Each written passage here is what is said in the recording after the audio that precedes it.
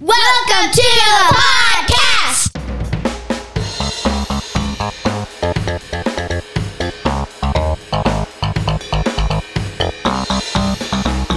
Come be part of the conversations that happen around my kitchen table. He's John Branyan, and he's been a stand-up comic for more than 30 years. She's Amanda McKinney, and she's been my daughter for her whole life. Our family believes laughter is a gift from God.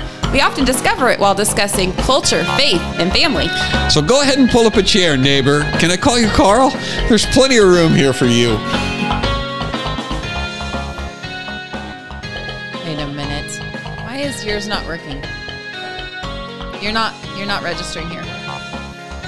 Turn on your mic. That button. Nope. Still. Check. Yep, you're good. Just going strong.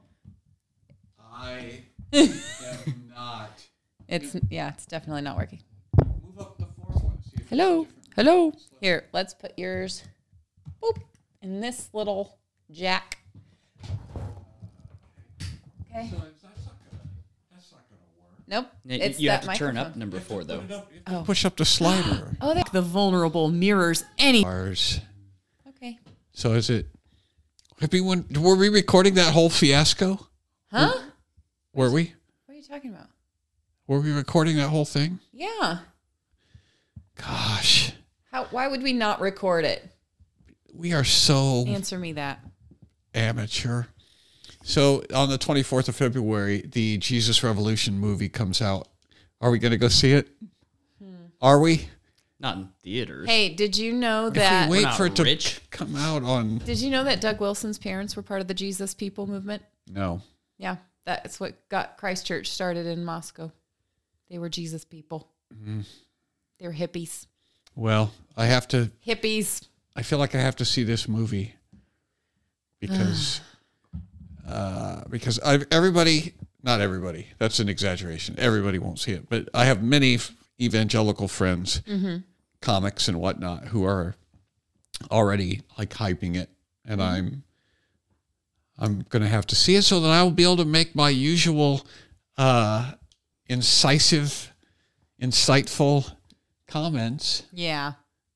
And alienate a few more people. I've still got a few people that will return my phone calls and answer my emails. So I'll see if I can If you throw have to them out. see it in order to give an opinion on a cultural phenomenon, why haven't you watched The Chosen?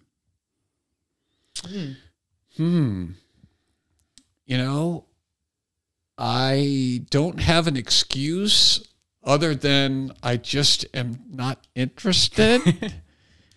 Can I say that? Can I say I'm just not interested in watching The Chosen and not Of course be you can. Yeah. in danger of being called a non-Christian? No, you can't say it and not be in danger of being called a non-Christian. You're pretty much always in danger of being called a non-Christian. But you can say it. I've had people rave about it, and I'm sure it's good. I'm sure it's good. But I can't. Okay. I just can't care about it. So here's the thing. I don't even think Carl's gonna care about this, but I'm on MeWe barely, but I still get notifications from people commenting on things I wrote months and months ago. And so this morning, On MeWe? on MeWe, yeah. This morning I got a comment on this post that I put up in January. And so what I had written in January, back when everybody was like celebrating, well, we had celebrated Roe v. Wade being overturned back in July, and then there was some other kind of cultural thing happening a couple of weeks later, and everybody was celebrating that too. But of course, every time like traditional Reformed Christians are celebrating something, you've got the other like progressive quote unquote Christians who are like, hey, that's hurting your witness because you're enjoying a victory and you shouldn't. Yeah, you shouldn't be happy about things. Maybe this is going to be good for this episode because I want to talk about a thing that I am trying to rain on other people's parade over. So I just want to prove that I'm not always the parade Can rainer. we rain on the people who are all excited about the He Gets Us movement? Yes, Can we and rain on those people? also some unnamed situation that hypothetically there might be happening right now where people are excited that Jesus is moving amongst college students. Like if that were happening, I might be tempted to rain on that parade.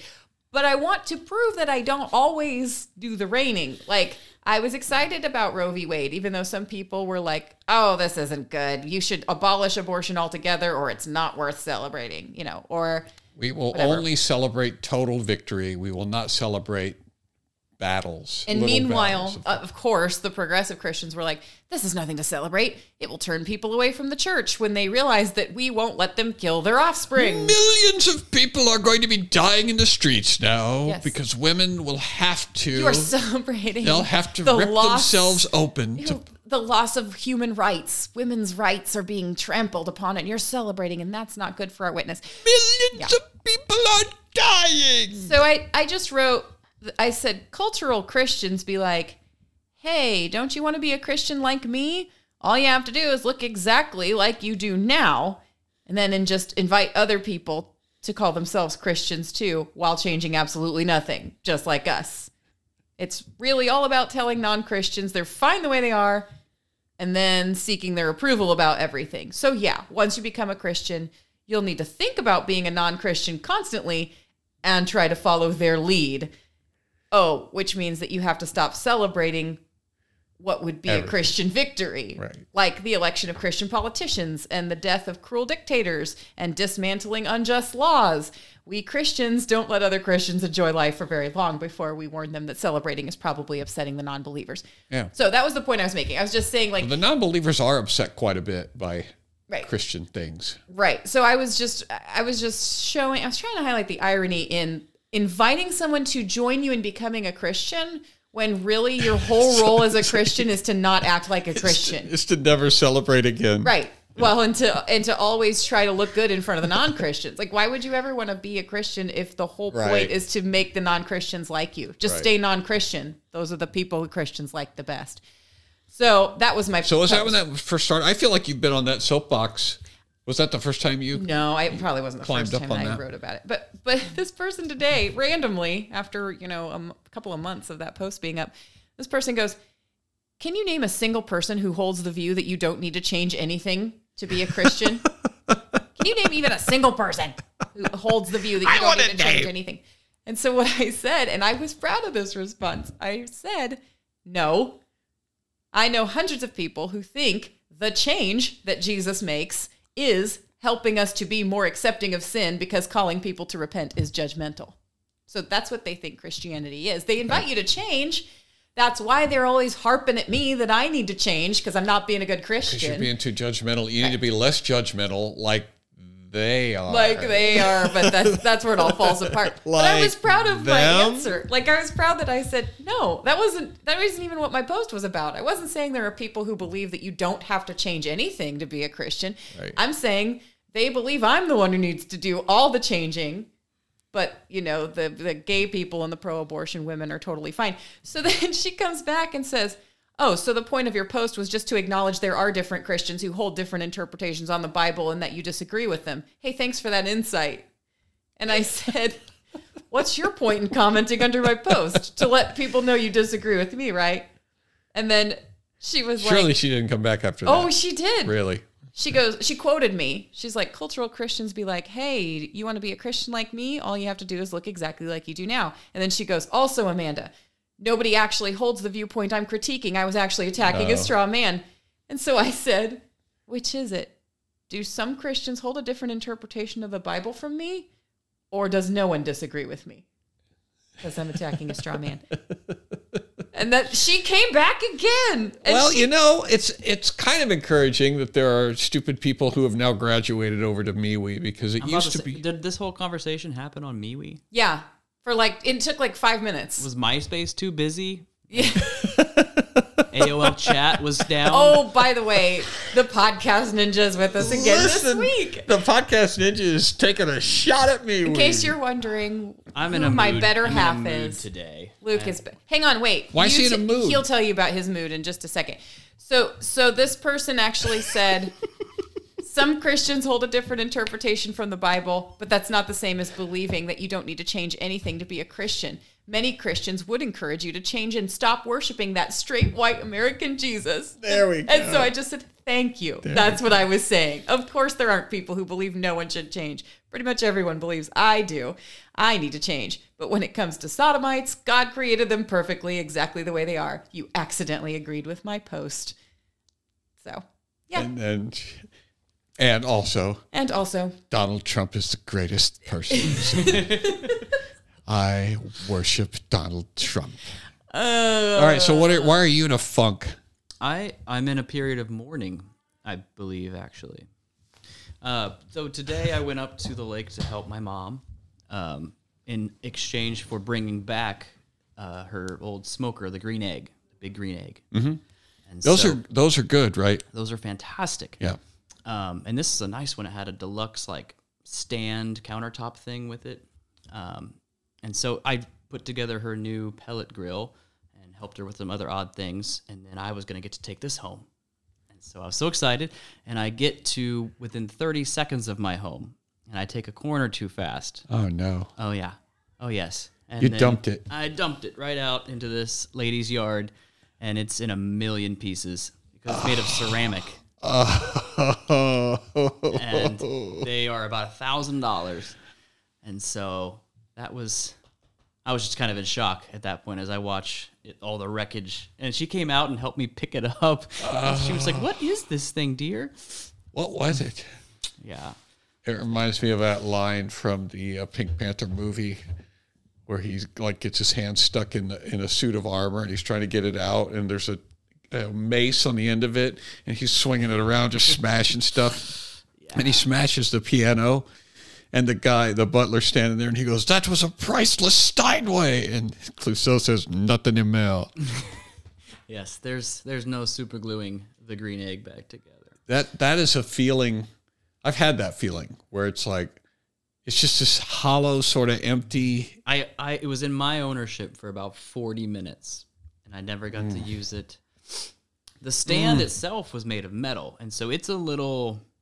the doors have been ripped off and it's a little bent, but it still functions. But it was even more than the green egg. You were talking about putting multiple grills out on your porch, right? I was. And that's what this was. That was a step in that direction. Well, I have a gas grill, but I don't have a smoker. Still don't have a smoker. No. Because you have a lot of pieces of a smoker. In my trash can. So that... Man. I've been processing that loss most of the day. Does your mom know? Yes. Yeah. She even texted me a few minutes ago and was like, "Are you okay?"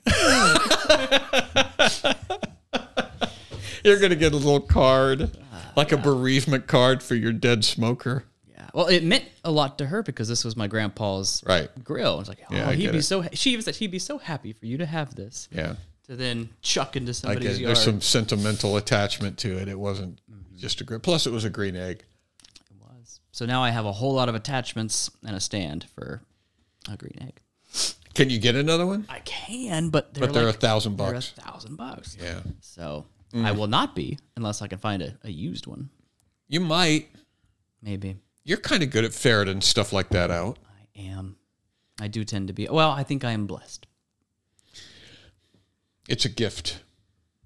It's a gift. It is a gift. So... so he gets us, right? Or do you want to talk about your thing? I don't. What thing? Here's my thing about he gets us. And then wait a minute before we go on any further. All right, we're not going to. Never mind about the thing. I just want Carl to know that today it's very late, and I'm going to do my best to not elevate my blood pressure. So that's another thing. So you can sleep. Yeah. Well, I mean, I probably will be okay to sleep anyway. You should take some melatonin. in case Carl is also listening to this kind of late and wants to have a nice, chill, relaxed experience. What if Carl's listening in the morning and he needs something to pep him up on the way to work? This won't be that episode because I'm sure we will manage to be very mellow the whole time. Relaxed. Laid back. So anyway, He Gets Us is a multi-million-dollar campaign that some anonymous Christian people have put together to try to boost Jesus' brand. Have you heard about this? Mm-hmm. Okay. Of course. I saw the commercials. I think I'll just say real quickly. I don't know. I know what the criticisms are going to be. The criticism is if you say anything negative about this, it's because you don't love Jesus and you don't want people to go to heaven. Not on this network. And no, I'm saying at large, not on this network.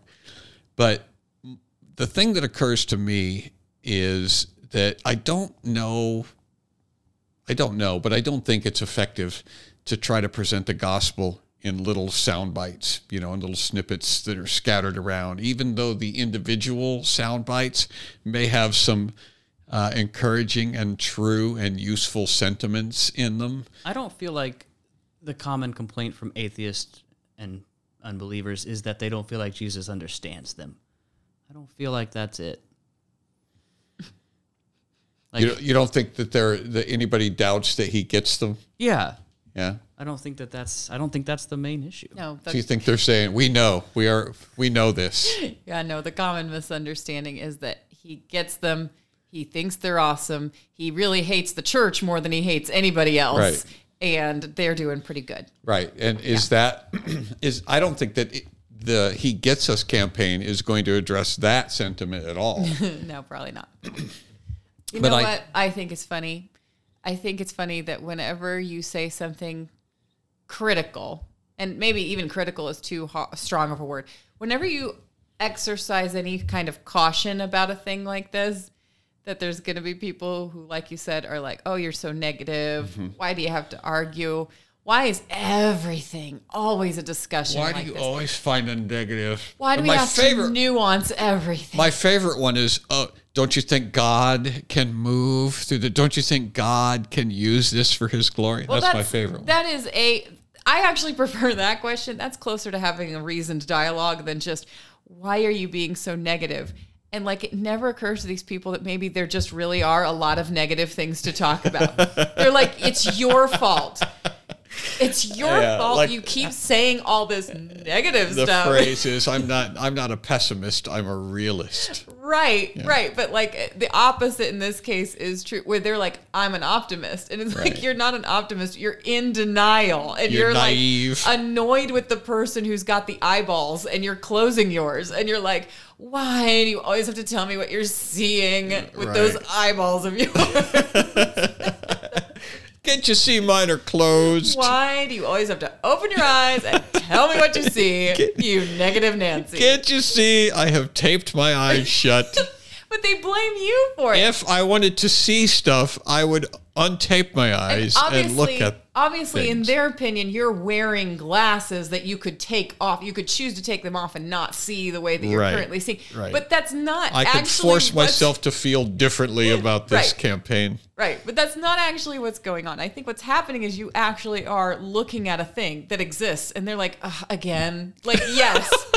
This thing exists again. I'm sorry that the negativity is here. I'm sorry it's there, and I'm sorry that I feel a way about it. But sorry I'm announcing what is in fact there, but there it is. Any sort of, and you're right, it's not even necessarily criticism. It's just not jubilant celebration. Isn't this wonderful? This week I heard multiple people in multiple contexts, but also the same person in one particular context, regularly accusing other people of being cage stage Calvinists because somebody who was out there preaching a sermon they didn't happen to agree with point by point. And it's like, yeah, or it's a person seeing a thing that actually exists, and now you're not heeding any warnings anymore because it doesn't happen to be the criticism that you want to hear and agree with point by point.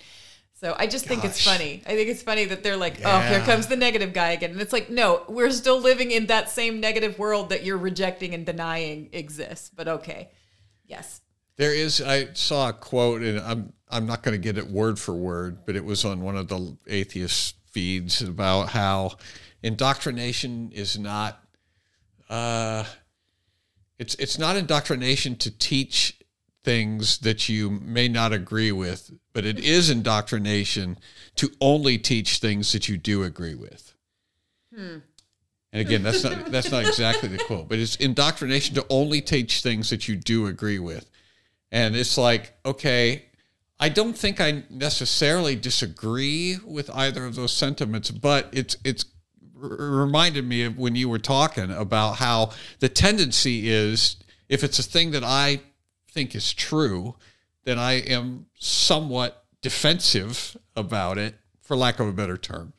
And I think that a lot of people are that way. It's like, I think that I think that he gets us is a wonderful thing because they're trying to lead people to Jesus. And if that's your position, it's going to be difficult to hear somebody say, well, maybe it's just a bunch of malarkey. Well, I heard somebody say, oh no, another, sarcastically, oh no, another opportunity to talk about Jesus, not that. And Right. she was then describing that there was like a billboard in her city that just says Jesus with a smiley face. And she's like, that's not, deep theological truth. But I used that billboard to open up a conversation with my kids. Hey, why do you think that billboard's there? Who do you think put it there? What do you think the message is? That kind of thing. And I'm like, okay, I understand what you're saying, because as a homeschool mom, I can appreciate using the cultural example for some kind of a lesson. I mean, you can spin anything a particular way. I was like, you just look at the trees by the billboard. Why do you think God made so many different trees? Yeah. Right. If you're good at starting conversations, you can use anything. Well, I was going to go the other direction. I was going to be like, okay, but can't you say the same thing about some Christian taking a multi-million-dollar ad and putting a billboard of a naked lady on a poster? Yes, Like, I was just about to say, you can say the same it's a things about a negative Hooters example. billboard. Right, it's a negative example, but like, Why do you suppose that's there? Who do you think put it there? And she was like, I was in a concert once and they just happened to start playing something. I can't remember the song, but like, This Little Light of Mine or something fairly benign. And she's like, that doesn't even mention Jesus in it. But I still took the opportunity to share the gospel. And it's like, that's great, Shirley. But again, you can. Does she get more sarcastic when she's mellow? Oh, crap. I forgot. I was supposed to be calm. I need some tea. I should go make some tea. I was just thinking how silly it is to be like, this campaign is great because you can take, because God uses literally everything, including Pharaoh's act of rebellion and subsequent trip to hell, for his good. If you are spiritually minded, if you are being controlled by the Spirit to a large extent, then everything becomes a conversation. It's still important, surely, dear, if we that we warn those who maybe put the billboard up and are members of the goat herd and think they're sheep. Like, it would still be wise to warn them that they're on the wrong path. I can use people who are on the wrong path to help my children find a better way, for sure. But that doesn't mean that there's no room for saying, here's what's actually wrong with the message being shared. Right. Just because I can figure out a way to make it a useful and positive and true thing doesn't mean that they are not on the wrong path. Right. And they need to. Doesn't mean you're not making them comfortable on their way to hell. My other thought that I had about He Gets Us is, and I'm pretty sure I read this somewhere. I don't remember who. So what I'm doing is I'm admitting that I'm plagiarizing an idea, and I don't know where I got it from. I read several articles. I don't remember which one. Might have been. I don't want to say who it might have been because I could be wrong. And then it's not me. This was not my original idea. That if Jesus gets us, if Jesus gets me, so what? I mean, who is Jesus? Unless you have some concept of who Jesus claimed to be, and if you believe that concept, well, now he's God, And so if he gets you, that means there's a lot of things that implies that you can think about, and it makes it significant. But if Jesus is just a dude, like any other dude, who cares if he gets you? Man, I understand where you're coming from. Well, that's great.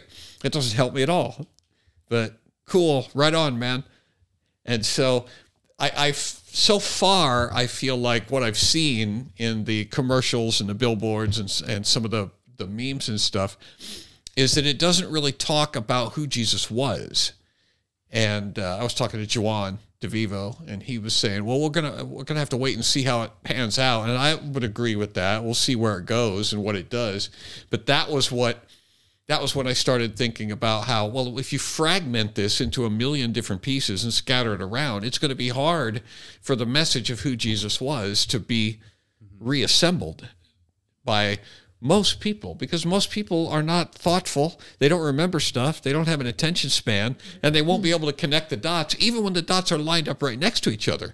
And if you scatter them out over the course of however long this campaign is supposed to run, Right. I don't know that people are going to come away with a really good picture of who Jesus was and why it matters that he gets them, quote No, unquote. I can actually confirm that humans need to be told roughly 4 million times to not hit each other before that even sinks in. So, and then to piece together the why of that and how you should treat your sibling is another several 100,000 repetitions. And so, people don't. So how many billboards do you have to pass with that That message? would be a lot of billboards. If you're trusting a billboard to disciple people and raise children, then it's going to be Right. it's going to be a long How process. many billboards do you have to pass before the theology of the Bible To is replace- internalized? To replace a mother. How many billboards do you need to pass to replace your pastor and a Right, mother? how many memes, how many Super Bowl commercials, how many times do you have to have that he gets us message drilled into you before suddenly you are Suddenly your education is equivalent to that of a person who was actually educated. right, suddenly you have a robust theology about Christ. What do they really hope to accomplish with a 20-second Super Bowl spot? I mean, you get a giant audience, but at a huge cost. And again, you get, 20 seconds? That's the right question. What is the goal? What are you trying to accomplish? And I'm sure what they would say, because I've been in church culture long enough, that they're going to say, well, we're just giving an opportunity for people to know, and God can use anything. That it's the mentality that God can use anything and use any of our efforts. And so, if that's your thing, then literally God can use anything, right? And so, Next year, he gets us Satan shoes. Yeah. And we're gonna do a combined commercial with literally anything. That's kind of where I saw it going. It's like, he gets us and he wants you to eat the bugs. Right. Yeah. That's where we're headed. Right. Right. You can literally combine it with anything else. And if somebody is determined to say, oh, well, God's behind it, or don't you have faith that God can be behind it, then you can call it Christian. Right. Because And that's the message. That the message of he gets us is not the message of you are a sinner and you need to repent. And so, I'm with Jawan. I think we need to give them the benefit of the doubt that they're trying to do a good thing. Right, but I mean, even if the message was you're a sinner and you need to repent, you would need more than 20 seconds to help a person understand that. Right. more The fully. idea of mass marketing Christianity, and they've said it as much. In some of the articles, it's like the goal is to help the Jesus brand, in our marketing saturated culture. They're trying to send a message to reach these millennials. And I don't think that this is how it's going to work. I can't imagine. It's not how the early church did things. It's not how I did it. I wasn't exposed to Christianity in some pop culture series of sound bites. I didn't have celebrities and really cool people telling me that, hey, he gets you, man. I had, and there's not even anything really wrong with that message, because Jesus does get us. He understands us so well that he had to come down and die on a cross, because it's like, these people are hopeless. There's not a chance that they're ever going to get here and be with us. I'm going to have to take this myself. So he does get us, but I just don't think that message will be properly interpreted by the people who do not know any theology. Okay, so speaking of great movements of God, great Holy Spirit things. No, we're calm. We're calm today. That was a segue. There's Carl. no stress. There's no working up of our heart rate. There's just calm. Let's just have a friendly chat about God doing great things, using everything for his glory. And everything. And so therefore you can't be so negative all the time. So I am actually going to have to name this particular college because I thought you were going to just talk in theoretical I was terms. going to. I thought it would be funny if we pretended like there wasn't an actual situation happening at this very moment. It may still be going on by the time this podcast airs, too. Who knows? Somebody's yelling, "Daddy!" Unless you move stuff out of order. The kids have already gone to bed, sort of, and Luke has been up 3 times now to go tend to their. When we have our headphones on, it doesn't sound like it takes That's pretty several neat before that you they. realize. That's pretty neat that they call for Dad. Why do they call for Dad instead of I Mom? think he started with me, and Oh. Daddy was the one that actually put them in bed tonight. They usually call for the last one they saw. Okay. So, but with our headphones on, it sounds like. And I so, couldn't hear him. I took my headphone off for a second, and it was still, Is he still a hanging in little there? quiet. What's They he need? needed their light turned off. Oh, good. Oh, That's good. Dad had to go up and turn the lights off. So they're going to go to sleep. So yeah, right now there's a revival happening. I mean, I know. So I've heard. I know there is because several people on social media assured me it's the real deal. It's a real movement of God. It's a real movement of God. No fog machines, no lights, no fancy, instruments. None of the fog machines, lights, lasers, amplified sound. Right. None of the things that you would normally think would be required for God to move. And it wasn't planned. It was definitely not something that everybody was coordinating to make happen. No, Right? absolutely not. But here's the thing that I have to shout out to Joel Webbin for his YouTube channel for Because your eyes are open and you bringing see to it. my attention. I didn't know. If you go to the Asbury website, I've got it pulled up right here. If you go to the Asbury website, you have to dig a little. You have to go to academics, resources, library, archives, revivals. No way. No way. Yes. Here's the page right here. And it says, and I quote, Asbury That's University a long history. has been known through the years for its history of great revivals. Yes. There have been several occasions when significant moves of the Holy Spirit have swept the campus and reached Spontaneously. across the nation. You didn't know, but it happened. And we're really getting tired of having to tell everybody that we're famous for revivals. Oh, yeah. If you want to see the list for yourself. I do. The list. Now, listen, they even have the dates here. I kid you not. You should probably screenshot that while it's still there. February 1905. During a blizzard, a prayer meeting in the men's dormitory spilled out to the rest of the campus and the whole town of Wilmore. February Population 300. 1908. That's 3 years later. Revival broke out while someone prayed in chapel. It lasted 2 weeks and was signified by prevailing prayer and intercession. So that was the February 1908 revival. Brr. How about it was cold? February 1921. The last service of a planned revival lasted till 6 a.m. and then services were extended for 3 days. February 1950. A student testimony led to confessions and victories.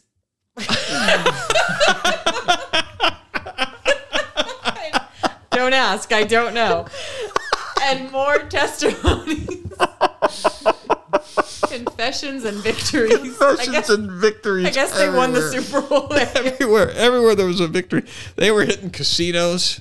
This went uninterrupted for 118 hours and became the second leading news story nationwide. It's estimated that 50,000 people found a new experience in Christ as a result of this revival, and witness teams went out from it. Mm-hmm. Oh, sorry. As a result of this revival and the witness teams that went out from it. Oh. Oh, wait a I was minute. going to say, why are you sorry about that? March 1958. So we're in March now. So it's 8 Revival years later. began in a student fasting and prayer meeting that spilled into the chapel and lasted 63 hours. 63 hours. I like how when it's a number of days, they say it's a week, but then if it's like less than 3 days, they break it down into hours. It's hours. I also like that they have official timekeepers for these. Right. That's 63 hours. That's the part that made me laugh. What they That's should not do like is- that's not a multiple of 12 or If it's 24. less than a couple of days, they should report it in seconds. thousands of seconds And tick to then- buy. Oh wait, that's not even the last one. On February 3rd, 1970, this is the one they're most proud of. This one made the homepage. This is the More, only. more proud of this one than the one that's currently happening? Yeah, well, time will tell. It's not done yet. But Okay. like, yes, This is 1970. the 1970 revival is the one that like they promote the This most. is the one that everybody knows about. Oh, Well, yeah. except for us, which we're just learning about. But Dean famous. Custer. Oh, sorry. Dean Custerby Reynolds, scheduled to speak in chapel, felt led to invite persons to give personal testimony instead. Many on campus have been praying for spiritual renewal and were now in an expectant mood. Soon there was a large group waiting in line to speak. A spirit of powerful revival came on the congregation. The chapel was filled with rejoicing people. Classes were canceled for a week during the 144 hours of unbroken revival. But even after classes resumed on February 10, Hughes Auditorium was left open for prayer and testimony, and those sessions were presided over by Reynolds, Clarence Hunter, and other faculty. Some 2,000 witness teams went out from Wilmore to churches and at least 130 college campuses around the nation. Then there's a March 1992 and a February 2006. Literally all of them were March or February. Most of them were February. And did anybody happen to notice? And this is what February. months we're in? we're in February. Wait a second. Okay, so that kills me. That just cracks me up because nobody on Facebook knows this. Everybody's being given these like firsthand eyewitness accounts, testimonies. It's amazing what's broken out. It's amazing. Nobody has any idea it's happened like 12 other times on the Always in February. campus and always in February. Always in the dead of winter. Yeah. Yeah. Yeah. The dead of winter after Christmas break when, things are slow and We're past Valentine's Day now. Chocolate's on sale. right. It's a good time to revive. And Asbury is a Wesleyan holiness movement church. It comes from that tradition of, orchestrating revivals. Yeah. So I just feel like that's the kind of information that some people won't care about at all. And No. other people will be like, And other wow, people that go, explains a lot. Yeah. Yeah. Other people would say that kind of delegitimizes it. Yeah. Like, oh, okay. This is not unique. This is not some special. Well, Scripture does say that God never changes, so maybe February is when Maybe he likes revivals in February. maybe he does. Here's the thing: is there anything wrong with gathering for multiple days and singing songs and praying and emoting? Is there anything really wrong with that? No, that's good. No, I I, would say- wouldn't think so. Not only is there nothing wrong with it, I think it's a good thing to take time out to schedule a prayer meeting and, unbroken worship during the month of February. If everybody needs sort of a reminder of who they are and what they stand for around the month of February, by all means, schedule some great biblical scholar speakers who can come and preach the word, and schedule some really talented musicians who can come and play instruments, and everybody can plan to just sing until Revive. they can't sing anymore. Right, until their throats are bloody and But raw. that's not what the word revival means to most people. No. That's a euphemism or whatever. That's a special jargon term that comes from particular movements in Christianity, apostolic movements and holiness. They mean Jesus high. What they mean is worship service. Yeah. That's what they mean. And what other people think they mean is something super unique and special. Like somebody on social media reported that they drove 6 hours because they really wanted to be part of this special event. Right. And when they got there, it was evident that Jesus had basically made his throne room right there in Kentucky. Mm-hmm. And it's like, yeah, that's what people think you mean by revival. They Right. think Jesus Christ himself Right. is sitting bodily in that auditorium. And then they start, by contrast, thinking he's not anywhere else. You Right. can't pray and worship Jesus in other locations because he's currently at Asbury. And that's where you need to go on your pilgrimage if you want to get a little And- touch from him. And if you know anything about the history and you know that it's February, that shouldn't surprise you that he's at He Asbury. likes to vacation there this time Yeah. of year. He hangs I out feel there. bad quite- for the freshmen because their tuition's about to go up. You've got to get closer to the microphone there, Pod Ninja. You got people driving 6 hours just to see this thing. Like, I hadn't heard of Asbury College until this. I don't know why. I'd heard of it. Had you? I don't know why you haven't when they have revivals so often. This is You haven't heard of the important. famous it hasn't- Asbury February revival? It hasn't reached all the way to my little town. Yeah. So we have we have people writing things like, we should be praying for these young people. We should really be encouraged. Don't rain on their parade. Instead of judging them, just encourage them, because these, this is legit. Yeah. Whatever that means. The theme on our podcast is, instead of judging them like you're judging them, judge them the way we're judging them. I don't think anybody's shaming them. There's a No. sense of cautiousness about it. Right, but cautiousness is considered negative. Like Right, I said that's raining before. on the parade. That's you not taking off those negative glasses. If you would just take the negative glasses off, then you would be able to celebrate along with them. And that's the nice way to say it. There are some people who would say that you're demonstrating a complete lack of faith because you don't think that God is really moving with those people. Right. And it's so tricky to talk to emotional people when they're being emotional, particularly if they're in the midst of a revival, because at that point they cannot imagine how you could not be feeling Swept as up in close it. to God as they obviously are right now. And again, there's nothing wrong with feeling a certain way and worshiping God. Where the danger is when you start to equate that emotionalism with righteousness. with your entire faith, right? And then when you crash, when the sugar high is over, then despair follows. So just as much jubilation and joy as you had during the revival, now you're just as depressed and full of angst because, oh no, I don't feel this anymore. God has left me. And then you go in search of another revival. And if you can't find, if it's not February, then you're going to have to turn to drugs. I think what's happening is essentially just the megachurch phenomenon sped up even more, which is kind of hard to imagine because megachurches have a tendency to grow really rapidly anyway, which is what classifies them often as a megachurch. They burn fast and rapidly, and then they're gone. Fast and hot. But yeah, this is, if you think about it, they're not converting people who are lost. Fast and hot would be a great byline for a church, wouldn't it? First Baptist Church, fast and hot. I would say The river. miles wide and an inch deep. A mile wide, inch deep, Mile and wide, fast inch and deep, hot. Fast and hot.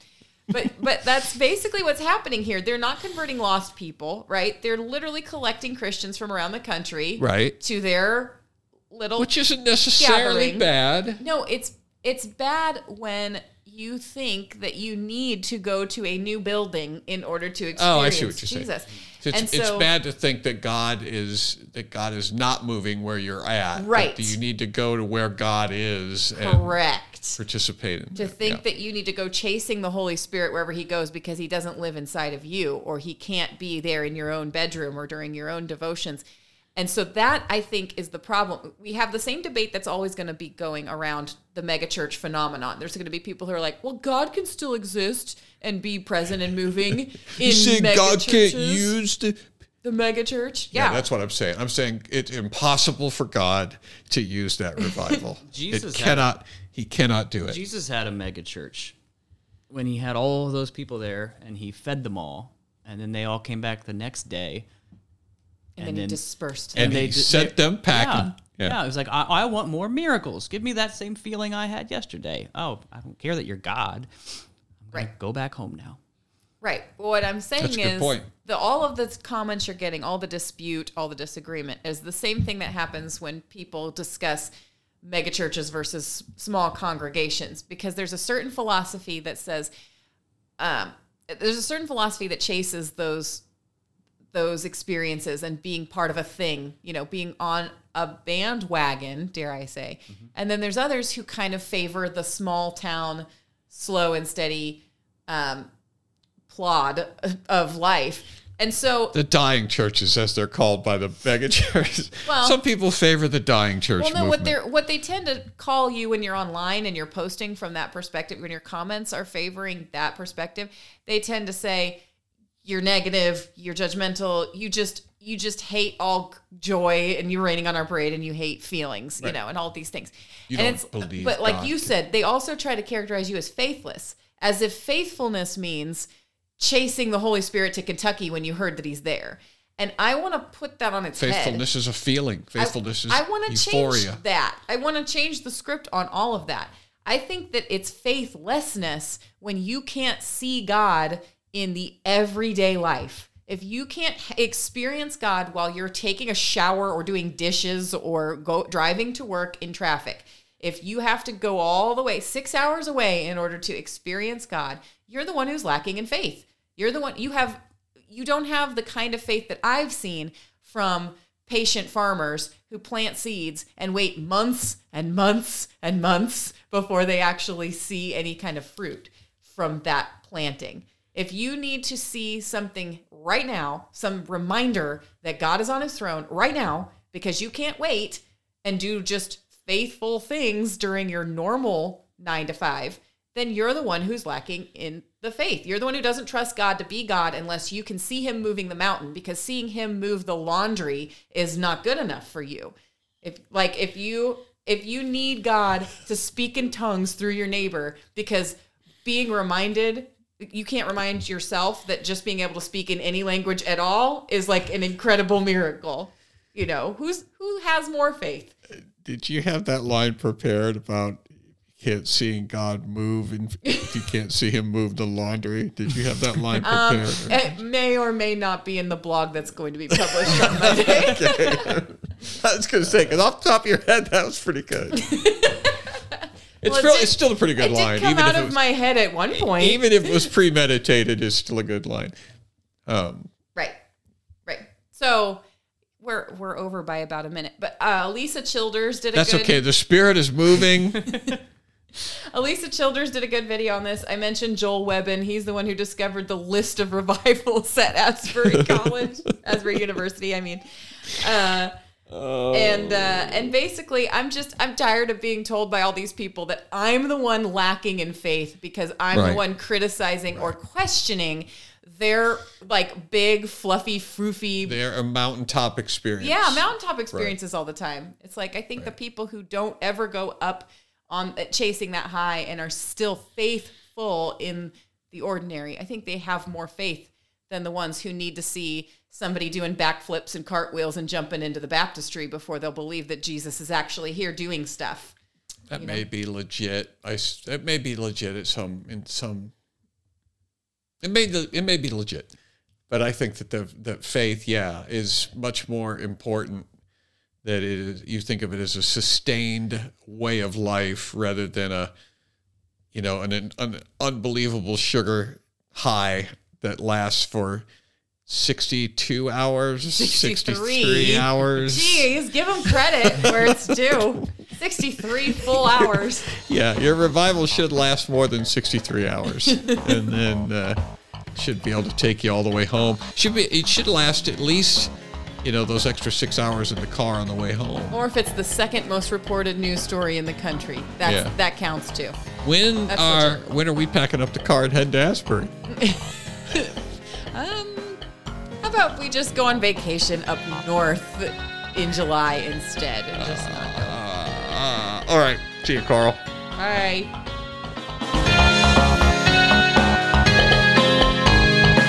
Thanks for visiting the Comedian's House. If you want to spend more time with our family, you can follow John Branyan on YouTube and Facebook.